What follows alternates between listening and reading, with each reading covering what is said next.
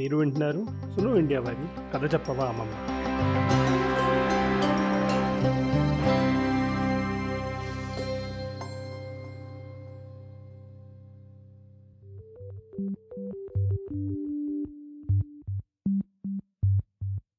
ఒక అమ్మమ్మగా, బామ్మగా, సింపుల్గా చెప్పాలంటే గ్రాండ్ మామ్గా పిల్లలకు నీతి కథలు చెప్పడం నాకు ఇష్టం. నా పేరు ధర్మవరపు చాముండేశ్వరి. కానీ నీతి కథలు కూడా ఎవాల్వ్ అవ్వాలి కదా. నేటి పిల్లలకి వారి చుట్టూ ఉండే పరిసరాలు, ప్రాణులు, ప్రకృతి పట్ల సరైన అవగాహన కల్పించేలా కథలు చెప్పాలి మనం. ఎప్పుడో చిన్నప్పటి నీతి కథలు నేటికి వర్తించినా వాటిని చెప్పే శైలి అదేనండి. స్టైల్లో కొంత మార్పు అవసరమని నా నమ్మకం. అందువల్ల కథలను కొత్తగా నేటి తరానికి అనుగుణంగా చెప్పాలనే నా చిన్ని ప్రయత్నంలోని భాగమే కథ చెప్పవా అమ్మమ్మ అనే నా పాడ్కాస్ట్. కథ చెప్పవా అమ్మమ్మకి స్వాగతం, సుస్వాగతం.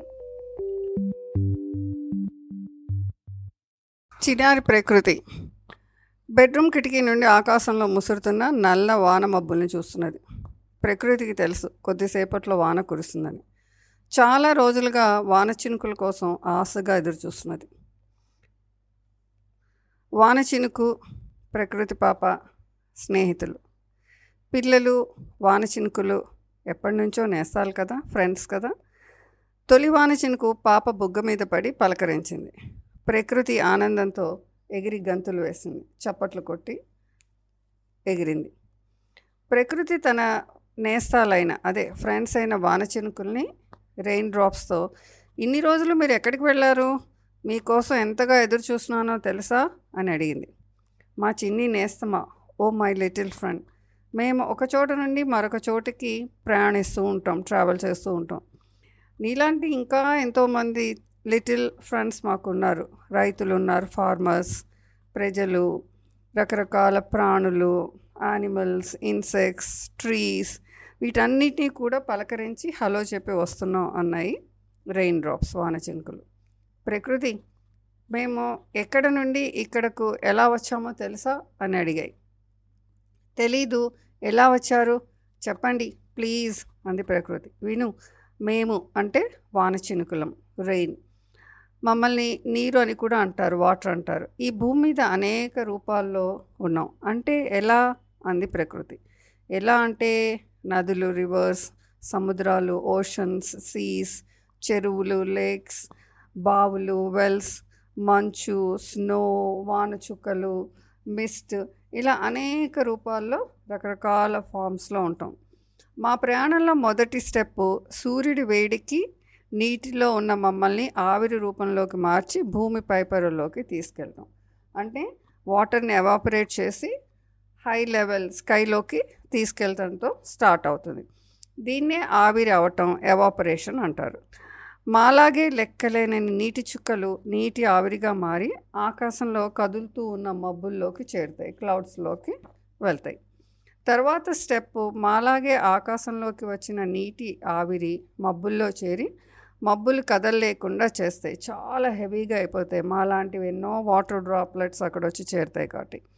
అప్పుడు నీటి చుక్కలతో నిండిన నల్లని మబ్బులు బరువెక్కిన నీటిని, ఆవిరిని మొయ్యలేక ప్రసవ వేదన పడే తల్లిలా ఉరుములు, మెరుపులు, లైట్నింగ్, థండర్, హెయిల్, పెద్ద పెద్ద గాలి, ఇలా అన్నిటితో వచ్చేసి మేము వేగంగా ఫాస్ట్గా భూమి మీదకి ఎత్తుకి తోసేస్తుంది. మేమందరం వేగంగా ఫాస్ట్గా భూమి మీదకి వచ్చి కురుస్తాం. తిరిగి మళ్ళీ మేము నదులు, చెరువులు, సముద్రాలు, అండర్ గ్రౌండ్లోకి, నేల పొరల్లోకి తిరిగి చేరుతాం. దీన్నే వర్షపాతం లేదా వాన కురవటం అని చెప్పి మీ భాషలో చెప్తారు. వాన చిలుకలు కొన్నిసార్లు మంచుగా, పొగ మంచుగా, వడగళ్ళు, హెయిల్, ఐస్ ముక్కల్లాగా కూడా వాన కురుస్తుంది. నీరు భూమి మీద ఉన్న అన్ని జీవులకి, అన్ని ప్రాణులకి, ఇన్సెక్ట్స్కి, మనుషులకి, చెట్లకి, చేపలకి, అన్నిటికీ కూడా మేము చాలా చాలా చాలా డియర్, బెస్ట్ ఫ్రెండ్స్. వాన నీరు లేని ప్రాంతాన్ని ఎడారి, డెజర్ట్ అని చెప్పి అంటారు. మా చిన్ని నేస్తం ప్రకృతి ఈ మా ప్రయాణాన్ని వాటర్ సైకిల్ అంటారు తెలుసా అని చెప్పాయి వాటర్ డ్రాప్లెట్స్, వాన చినుకులు. భూమిపై కురిసే వాన నీరు చాలా ఉంటుంది, కానీ తాగటానికి దొరికి పనికి వచ్చే నీరు మటుకు ఓన్లీ 1% మాత్రమే ఉంటుంది, 1%. వర్షపాతం అన్ని చోట్ల ఒకలా ఉండదు. అందుకు అనేక కారణాలు ఉన్నాయి, చాలా రీజన్స్ ఉన్నాయి. వాటిల్లో కొన్ని అడవులు నరికివేసిన చోట్ల వాన సరిగ్గా పడదు, అందుకే అడవుల్ని బాగా పెంచాలి. అవి కూడా పెద్ద పెద్ద చెట్లు పెరిగేలా చూడాలి. నీరు ఆవిరి అయిన చోటే వాన పడుతుందని ఖచ్చితంగా చెప్పలేం. ఇక్కడ ఆవిరైన తర్వాత ఆ నీటి చుక్కలతో నిండిన మబ్బు ఇంకెక్కడికైనా కూడా వెళ్ళి వానలాగా కురవచ్చు. నీటి లభ్యత తక్కువగా ఉండటం కూడా ఇంకొక కారణమే. మనుషులు నీటిని రకరకాలుగా పొల్యూట్ చేస్తూ ఉంటారు, మురికి చేసేస్తారు. చెరువుల్లో జంతువులను కడుగుతారు, బట్టలు ఉతుకుతారు, అక్కడే మీరు అన్నీ చేసేస్తారు. తర్వాత ఈ ఫ్యాక్టరీస్ నుంచి వచ్చే పొల్యూషన్ అంతా కూడా నదుల్లో, చెరువుల్లో, కాలువల్లో కలిపేస్తారు. దాంతో ఏమవుతుంది, భూమిలోకి వదలటంతో నీరు పాడైపోయి అదే నీరు తాగాల్సి రావడంతో మనుషులు, జంతువులు, చెట్లు, పక్షులు అన్నీ కూడా ఆ వాటర్ అందరికీ పనికి రాకుండా అయిపోతుంది. ఆ నీళ్ళు తాగితే మీకు అందరికీ జబ్బులు వస్తాయి, డిసీజెస్ వస్తాయి. అంతేకాదు నీటిని వృధాగా పారబోయటం కూడా ఎక్కువే. మనుషులు ఒక బకెట్ వాడే చోట 10 బకెట్ల నీటిని పాడు చేసేస్తారు. పళ్ళు తోముకునేటప్పుడు వాష్ బేసిన్ ట్యాప్ అలా వదిలేసి తోముకుంటారు.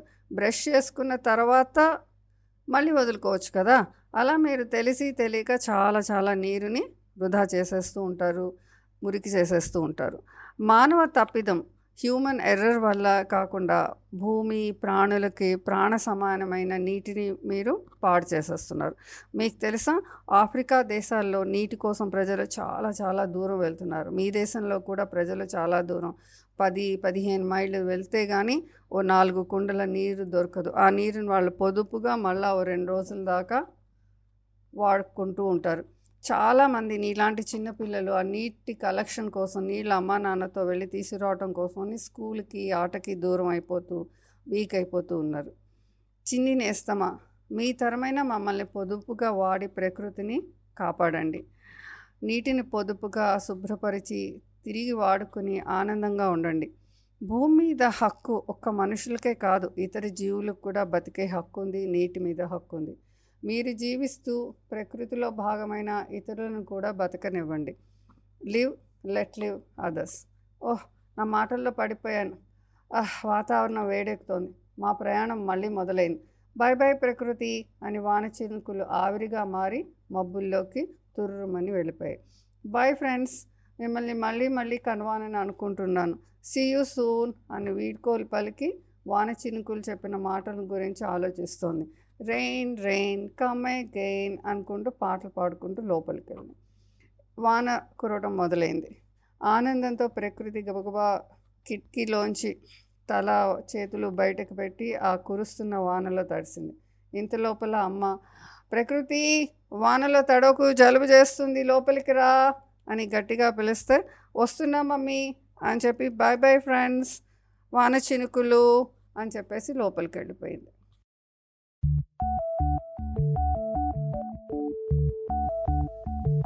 నేను అనేక కథల పుస్తకాలు కూడా పిల్లల కోసం రాశాను. నా పుస్తకాలను కొనాలనుకుంటే నా వెబ్సైట్ ishwaristories.com ఆర్డర్ చేయొచ్చు. మరిన్ని కొత్త కథలు తెలుగులో మీరు మీ పిల్లలకి చెప్పండి, చదివించండి, తెలుగు భాషని ప్రోత్సహించండి. అలాగే కథ చెప్పవా అమ్మమ్మ అనే శీర్షికన నేను వినిపించే నా కథలు, కొత్త తరం కథలు మీ పిల్లలకి వినిపించాలి అంటే వినటం ఎలా, ఎక్కడ వినాలి, మరిన్ని కొత్త కథలు ఎలా తెలుసుకోవాలి అనుకుంటే దానికి నా సమాధానం sunoindia.in వెబ్సైట్లో నా కథలన్నీ కూడా కథ చెప్పవా అమ్మమ్మ పాడ్కాస్ట్ ద్వారా వినొచ్చు. అంతేకాకుండా కథ చెప్పవా అమ్మమ్మ ఆడియో కథల్ని మీరు Apple podcast, Google podcast, Castbox, మరిన్ని ఇతర పాడ్కాస్ట్ ప్లాట్ఫామ్స్లో కూడా వినొచ్చు.